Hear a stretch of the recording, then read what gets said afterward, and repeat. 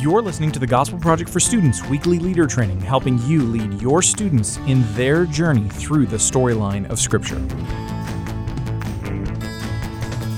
Hey, thanks for joining us for this weekly leader training for the Gospel Project for Students. I'm Drew Dixon. I'm the team leader for student ongoing Bible studies at Lifeway.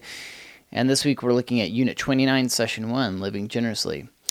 So what's this session about? Our main point is that Christians are to avoid living selfishly. Instead, giving generously and sacrificially. So the big idea is that God calls us, He calls the church, He calls the bride of Christ to practice heartfelt generosity and to live before Him with a different view of the stuff that we have. Our money, our possessions, our time, any resource we have, we should have a different view of it if we're followers of Jesus. So we'll be doing that by looking at Acts 4:32 through 5:16, and or rather through 5:11, which shows how the gospel transformed people's view of their stuff.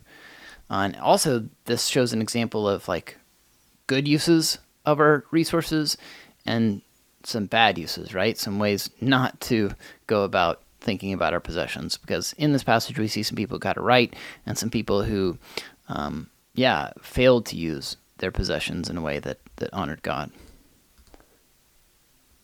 But right away in this passage, in verse 32, we see that the entire group of those who believed were of one heart and mind, and no one claimed that any of his possessions was his own, but instead they held everything in common. And so, what a beautiful picture, right, of how quickly the gospel has changed people's view of things. Think about yourself and think about your students. Challenge your students to think about this. Like, how do we tend to view the stuff that we possess? Maybe challenge your students to think about like their favorite pair of shoes or their favorite shirt. Like, how do they feel? How would they feel if someone borrowed their favorite shirt, their favorite pair of shoes, something like that, favorite jacket, and brings it back with a huge stain on it, right? Or like a huge hole in their shoe, or like it's covered in mud. Like, just thinking about that probably bothers you, probably bothers your students quite a bit. And I get it, because like we live in a culture that values stuff and values possession. You get a brand new pair of Jordans or or Chuck Taylors or whatever kind of shoes you like, you want them to be looking good. So if someone messes them up, it's frustrating. I can feel myself getting a little upset at the thought of someone ruining my favorite pair of shoes. And your students probably can too. But we need to rethink the way we think about our stuff, our possessions. A relationship with Jesus changes the way we view everything, the way we see everything in life. And we see a really beautiful example of that here. But like I said, we also see an example of the opposite, how easy it is to be selfish with our stuff, because there's this second story that we get into in chapter 5 of some people being rather selfish with the things that they had.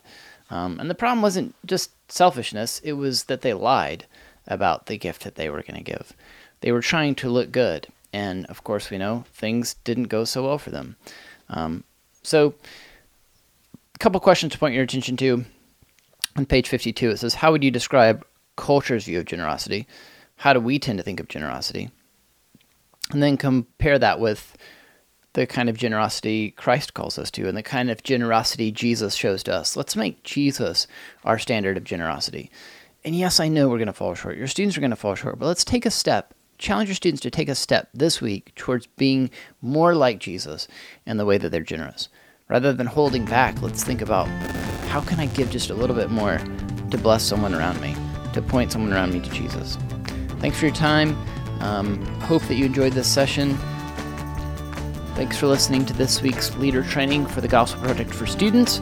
For more resources to help you guide your group through this session, visit gospelproject.com.